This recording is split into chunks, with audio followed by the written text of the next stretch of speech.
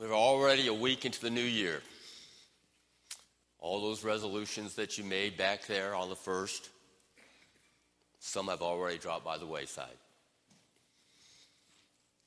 Our number one resolution in many cases is that we get physically fit, that we lose some weight, that we get ourselves buffed so that we can get ready for the beach come June, or to Belize, when we get ready to go there in July. But we want to do those kinds of things. And so therefore we go out and we buy new equipment. I won't ask you to raise your hand and tell me how many bought that elliptical or bought that piece of equipment that just keeps you going because you can put it in the basement. And you've told yourself, you told your wife, if I put it in the basement, I can do it any time at all. I can do it when I come home from work. I can do it, on weekends. I need this piece of equipment. And if you buy the equipment, you got to do one other thing. You need to go down to Academy or to Dick's and do what? You got to buy the right clothes, right? You can't be exercising with the wrong shoes. So you got to have the right shoes and you got to have the right shirt. You got to have all those things that match together. And so you go out and you join a gym. You even buy some weight loss plans. But many times the only winners are the gym and the retail stores. Because before long, they are all stored away somewhere and we've forgotten all about them. But this morning I'd like to talk about spiritual fitness. Because we talk about going and being the evangelist. We talk about going and spreading the word. We talk about sharing the truth of God's word. And one of the primary requirements in that is that we are physically fit, that we're able to go out and do the task that is set before us. And as I read Scripture, I realize that we can define spiritual fitness as a measure of our spiritual ability to function in the power of the Holy Spirit in our daily activities while resisting the world of sin all about us. That's a big statement. Okay, it's a big statement and there's lots of parts to it. But the one part that I really like is that it's a measurement. When I think about physical training after 30 years in the Army, I realized something. We had to do PT even when I got 60 years of age, okay? One of the very last things they did to me, that they came up one day and said, before you can retire, we have to complete your record and you have to go take a PT test. I went, are you out of your mind? I haven't done PT in a year. And now you want me to go out and run and do push-ups and do sit-ups. And the amazing thing, as Clyde will tell you, is that when you get older, the requirements don't become less. They feel like that you've been doing it a long time, so therefore you ought to be able to do more. You ought to run faster than everybody else. I kept going, what in the world is wrong with this picture? I'm getting older, and these young guys are only having to do 18, 19 push-ups, and I'm having to do 50 and 60. Something's not right with this picture. But every 6 months, you would have a PT test. And the idea was that you were supposed to be maintaining yourself and preparing that you could take a PT test at any time.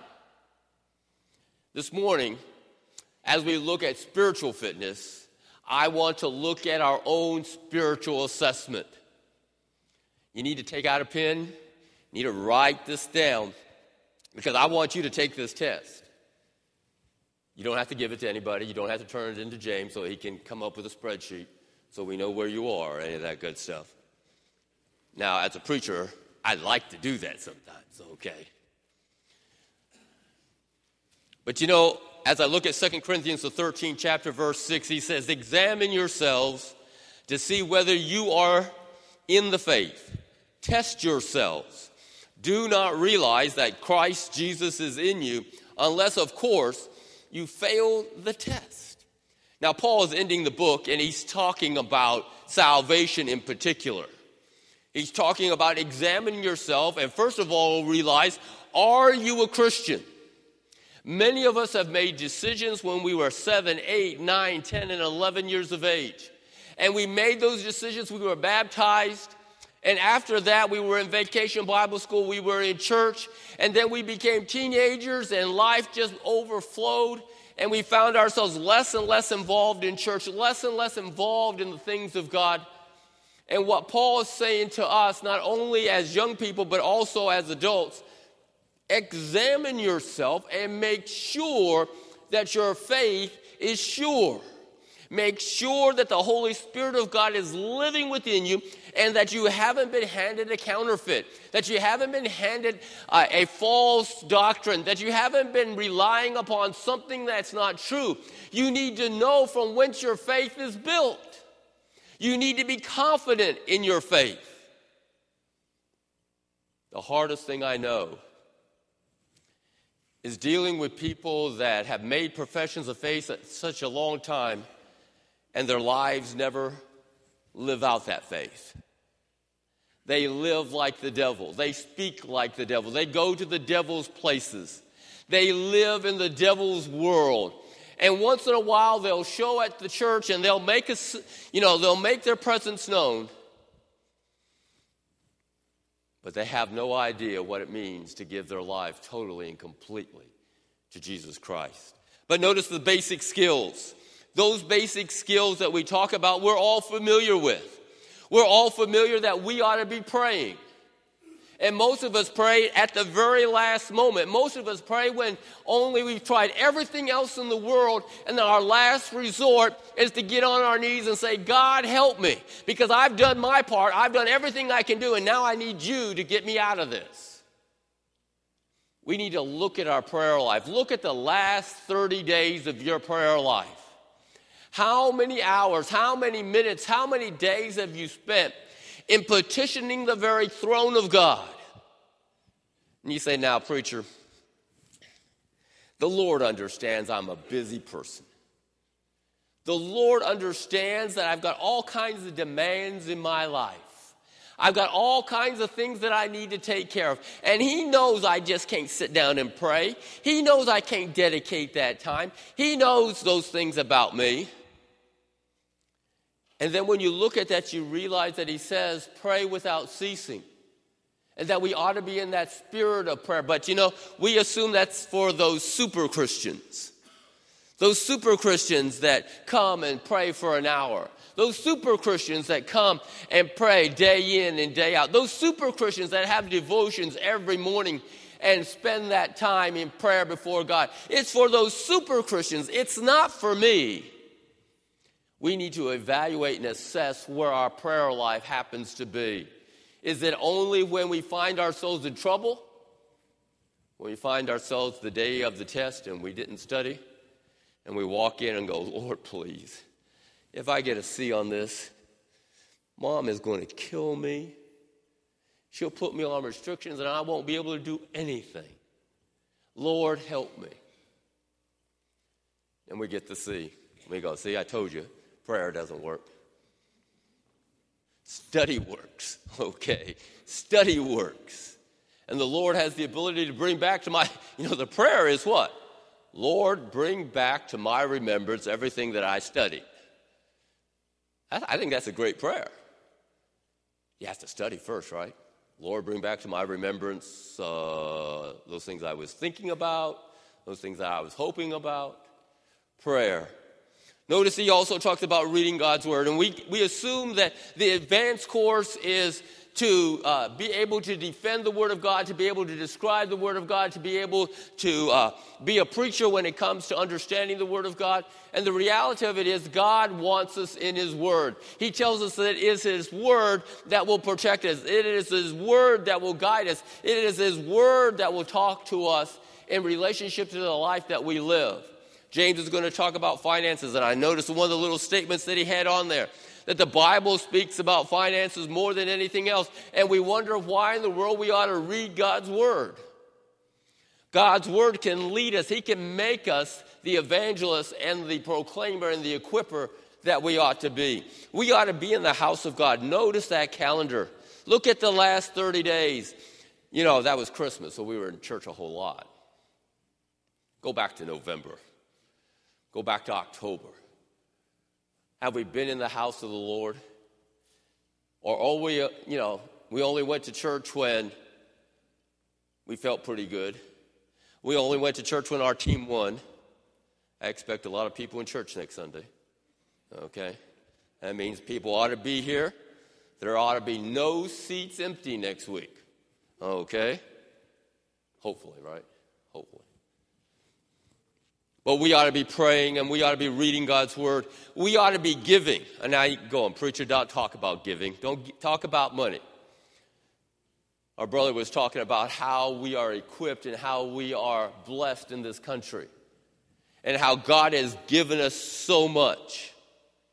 And he has given us so much that many times we take it for granted. And many times we elevate our standard of living only because we can elevate our standard of living. And God requires us to give unto him. And to give sacrificially.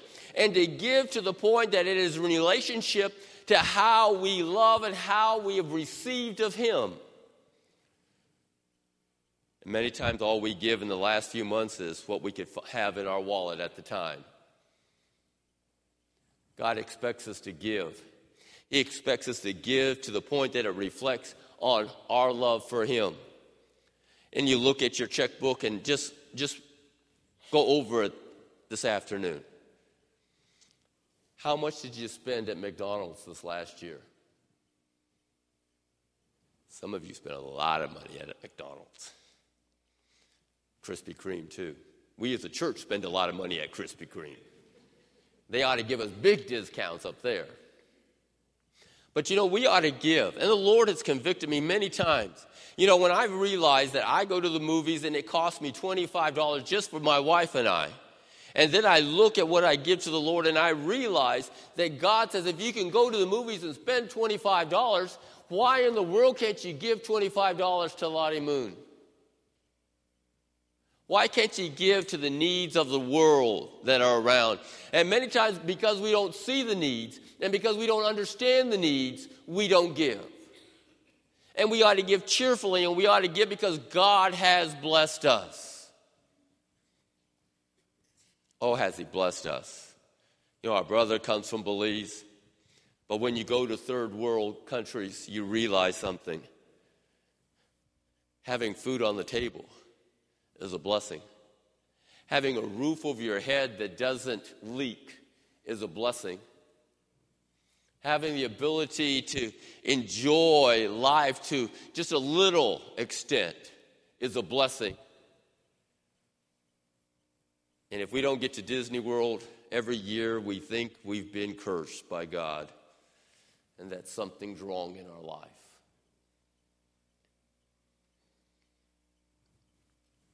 We ought to be in the house of God. Bill Gates was in Vietnam in 1976.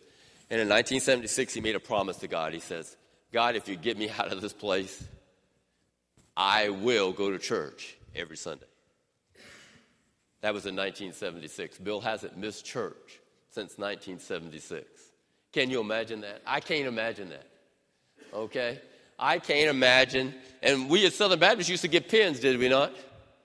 Man, we had pins and we just stack them on down there. It looked like, some curl back there, with all this stuff floating down. But we understand what it is to be in the house of God and with the people of God. But if we're going to do that, if we're going to examine ourselves, we realize that many times we fall short. And it's sort of like that PT, isn't it?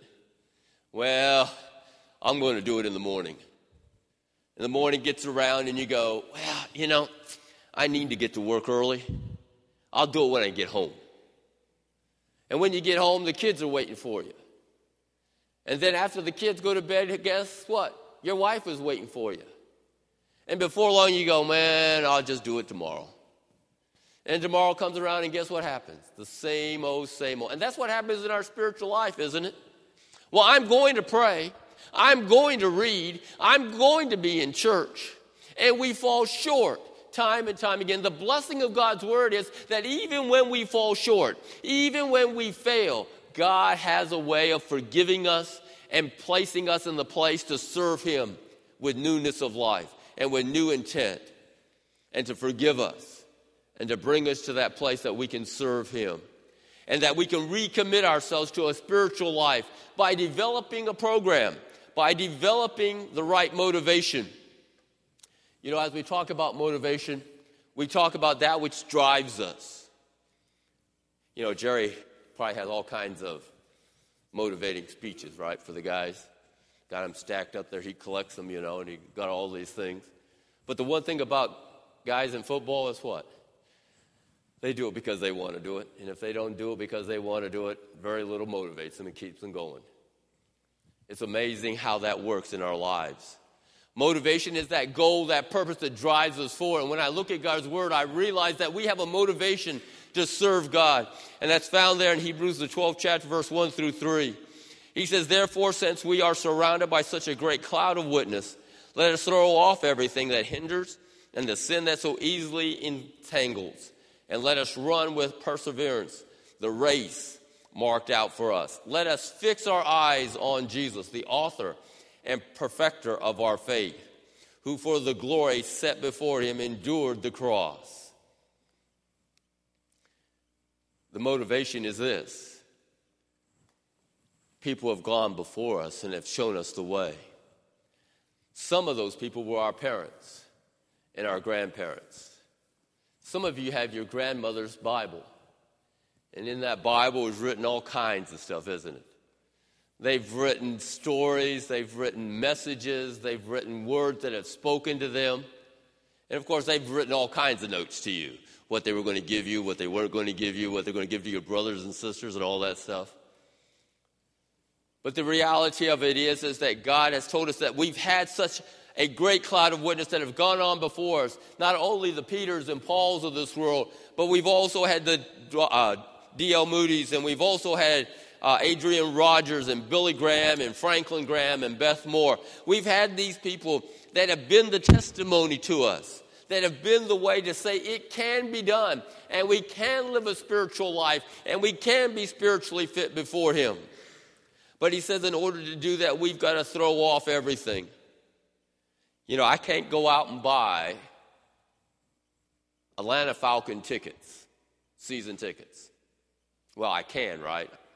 I can use a charge card and I can do it. But what happens if I do that? When do they play? Sunday, 1 o'clock. Okay? So you got to make a choice, right? You going to go watch them? Or are you going to church? And we as a society have been taking more and more out of church, haven't we? We've been carving out Wednesday night. Everything that goes on with our family happens when? Wednesday night. It's carving out Saturday. We have to spend the time on Saturday. And now it has invaded itself into Sunday. And we as parents and we as a church and we as the people of God have to take a stand. We have to stand up and say it's important to be in the house of God. It's important to study. It's important to be with the people of God. And we have to deny. We have to put away. We have to resist the temptations and the entanglements. Notice that Paul says the entanglements. It ties us down. We can't serve him because we're serving everything and everybody else. But, you know, preacher, that's my kids. And my kids deserve it. Your kids deserve to be in the house of God. Your kids deserve to hear the message of God. Your kids need to understand there is hope in this hopeless world. Your kids need to understand that they can overcome all that is out there. They can overcome the bullies. They can overcome the assaults that are out there. They can stand up for truth, and they need to hear it in the house of God with the people of God. Now, if you got a son or a daughter that's going to be Tiger Woods, nah. You need to be in the house of God. Okay? Tiger needs to be in the house of God. But we think that we're doing them a favor, do we not? We think we're doing them right, do we not? And let me tell you something, ladies and gentlemen, when your children deny the faith, when your children turn their back on the church of God, when your children turn their back on their faith, when your children won't darken the door of a church, you have nobody to blame but yourself.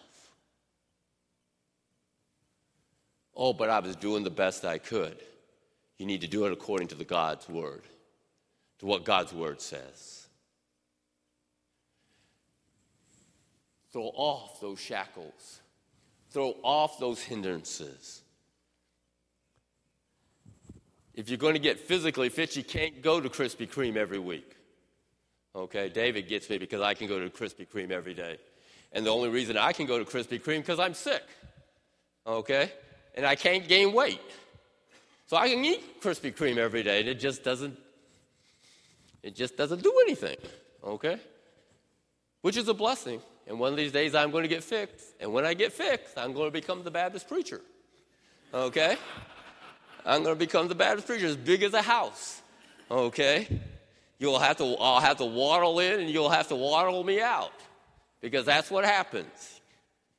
But the reality of it is we need to be motivated to serve God. We need to put away those things. And notice what he says there in Hebrews also. He says, focus on Jesus.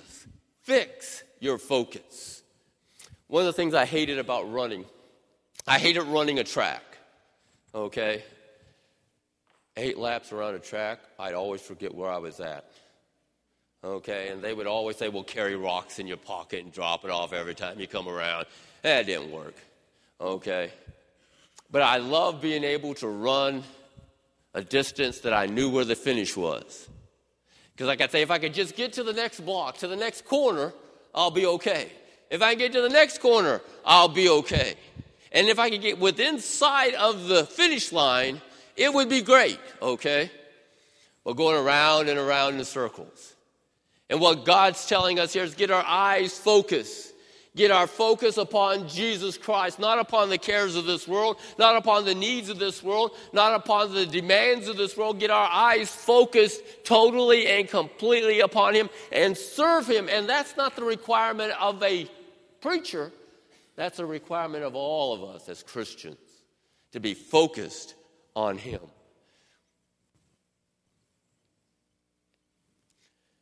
Philippians 3:14 says, what is the object of our motivation? He says, I press onward towards the goal to win the prize for which God has called me heavenward in Christ Jesus. I like winning the prize, okay? I like winning the prize. He says, I am pressing towards the mark of the high calling. And we as Christians say, well, what is that reward? There's 3 crowns. 3 crowns in 2 Timothy 4:7-8, he says, I have fought the good fight. I have finished the race. I have kept the faith. Now there is in store for me the crown of righteousness, which the Lord, the righteous judge, will reward me on that day. So there's a crown of righteousness. Notice in 1 Peter 5:4, and when the chief shepherd appears, you will receive the crown of glory that will never fade away. Notice the 3rd crown there in the book of the Revelation, the 2nd chapter, verse 10, as Christ speaks to the church of Smyrna. He says, do not be afraid of what you are about to suffer. I tell you, the devil will put some of you in prison to test you, and you will suffer persecution for 10 days. Be faithful even to the point of death, and I will give you the crown of life. A crown of life, a crown of glory, a crown of righteousness. It is our motivation. It is in this cloud of witness. It is in this focus that we have upon Christ Jesus our Lord. But notice the 3rd thing.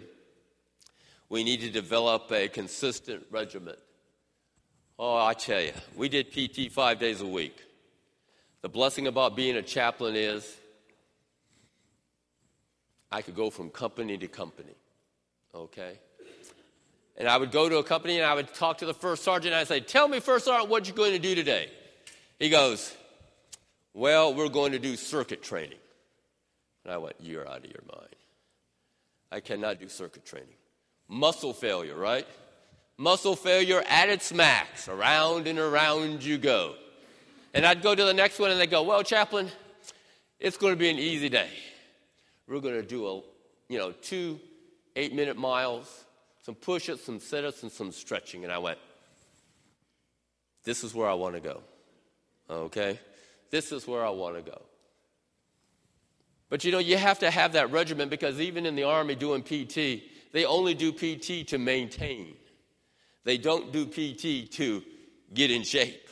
If you're waiting for them to get you in shape, you're in trouble, okay? You're in trouble. You've got to do that on your own. You've got to have your own regimen. You've got to have a plan that you're going to implement that will work for you. And some of you went out and you've bought P90X. We'll find out who you are before long, okay? Because you won't be able to move. You'll be coming in here just squeezing around, okay? Do you do P90? No? I figured Chris would do P90 at least. But you have a plan. You have a plan that gears you up. Notice 1 Corinthians, the 9th chapter, verse 24 through 27. He says, do you not know that in a race all the runners run, but only one gets the prize? Run in such a way to get the prize. Everyone who competes in the game goes into strict training. Oh, I hate training. It's painful. It is painful. You'll get sore, okay? You'll get exhausted. You won't want to do it. You'll find every excuse possible not to do it. But if we're going to serve God, if we're going to be spiritually fit, we have to get into that strict training. We have to get into the Word of God. We have to get into the house of God. We need to be with the people of God. We need to encourage one another. We need to develop that plan. My challenge to you this morning is, do you have a plan? And I'll guarantee you that if you do not have a plan on how you're going to get physically fit, spiritually fit this year, I'll guarantee you where we'll be next year. Right where we are now. Okay? You've got to have a plan. You've got to implement that plan. You've got to work that plan. Set some goals, short and long term. You need to do some spiritual cardio. You need to get that heart beating. One of the greatest ways I know to do that is stick the headset on, stick some good music, and let the Holy Spirit of God just minister to you in a powerful way. Now, where can you do that? You can do that in your car, can't you? Don't put the headset on. But you can do that in your car. You can let the Holy Spirit of God use that music to stir your spirit, to motivate you and to challenge you in your life.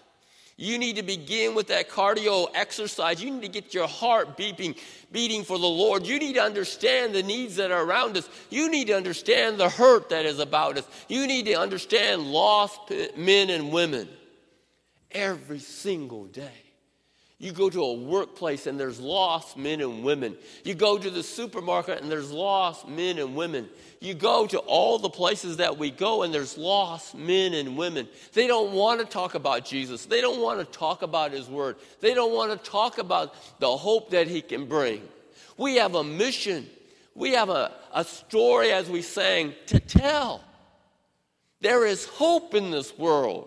There is peace to offer. There is forgiveness. You don't have to live in guilt. You don't have to live in failure. You don't have to live in disappointment. You don't have to live in sin. You can live victorious. You can live at the hand of God. You can sit at His table. You can become all the sons of God and the daughters of God. Oh, what a blessing. What a hope. What a story to tell. Here's the other thing that we need to do. Not only set the goal, not only incorporate that spiritual cardio in your life, but put it on paper. Put it on paper. When I was 12 years of age, a missionary came to my church. He stood up and he showed pictures of Germany. He showed the needs that were out there. And the Holy Spirit of God grabbed a hold of me and said, you need to give your life to me. And I made that decision. I went for it, and I filled out this card, and my dad filled out this card. He took that card, and he put it in his Bible.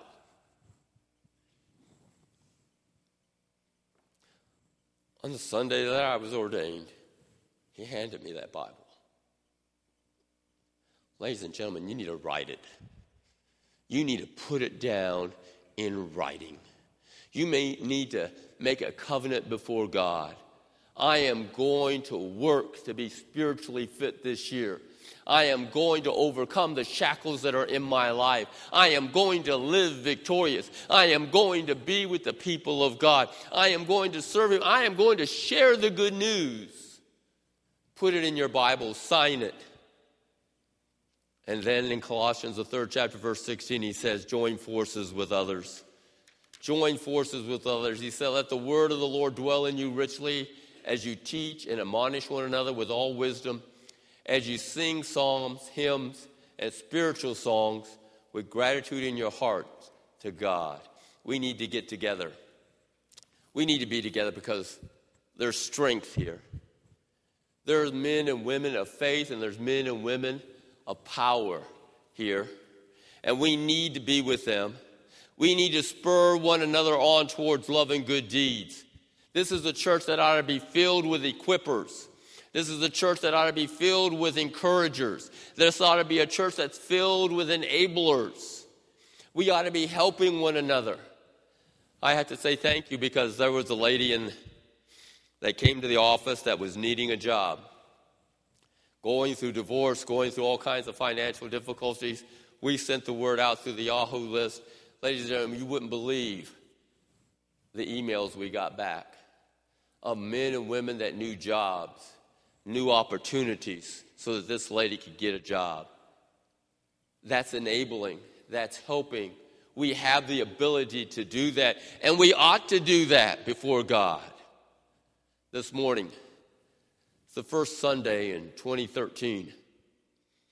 You've made all kinds of resolutions to lose weight, to exercise more, to do better in school. Now's the time to take that assessment and allow the Holy Spirit of God to go through your life, to walk through that last week, to walk through your relationships, to walk through your commitments, to walk through all the things that you're doing in your life and assess it by what God wants in your life. Are you where God wants you to be? Are you serving Him? Let me tell you why it's important as we close. It's important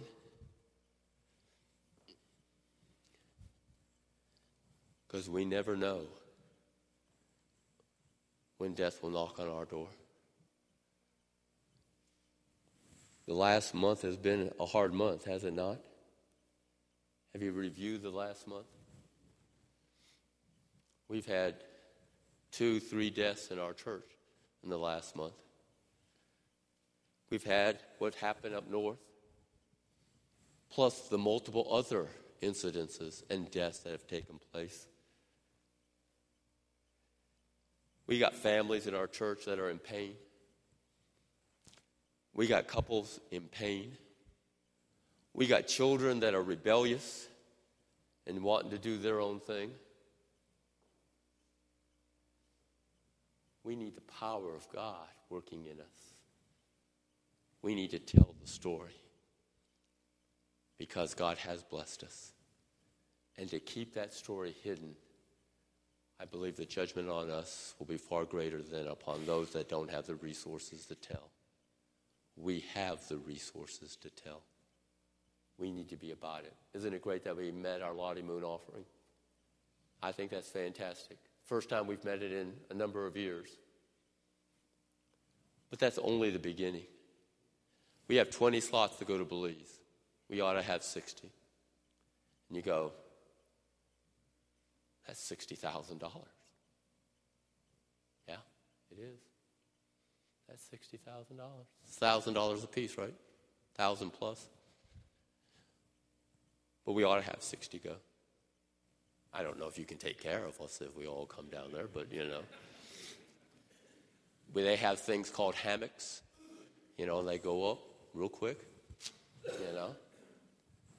But God can use us. The challenge this morning is assess your life. Assess your spiritual fitness.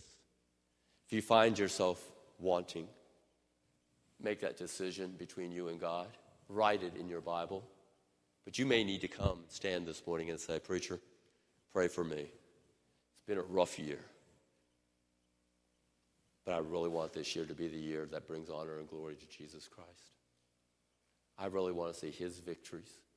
I want to see his way in all that we say and do." As we stand with our heads bowed and our eyes closed, as we pray together, shall we stand?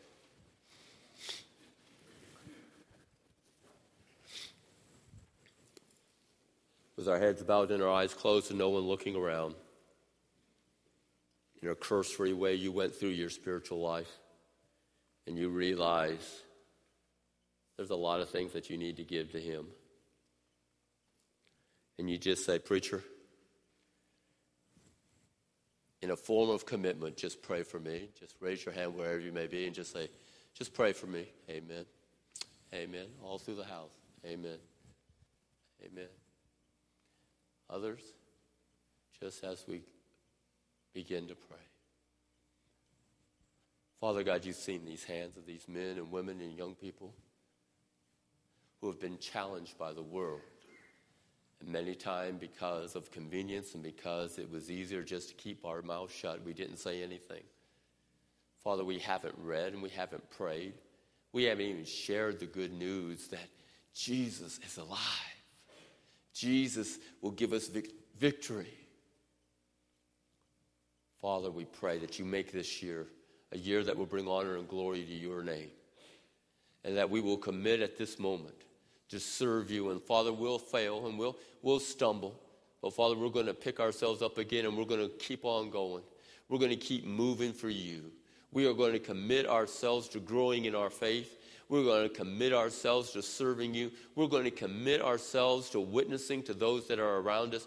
We are going to be the church that you'd have us to be and the people that you'd have us to be. We're going to enable one another. We're going to encourage one another. We're going to equip. We're going to be all that you have for us.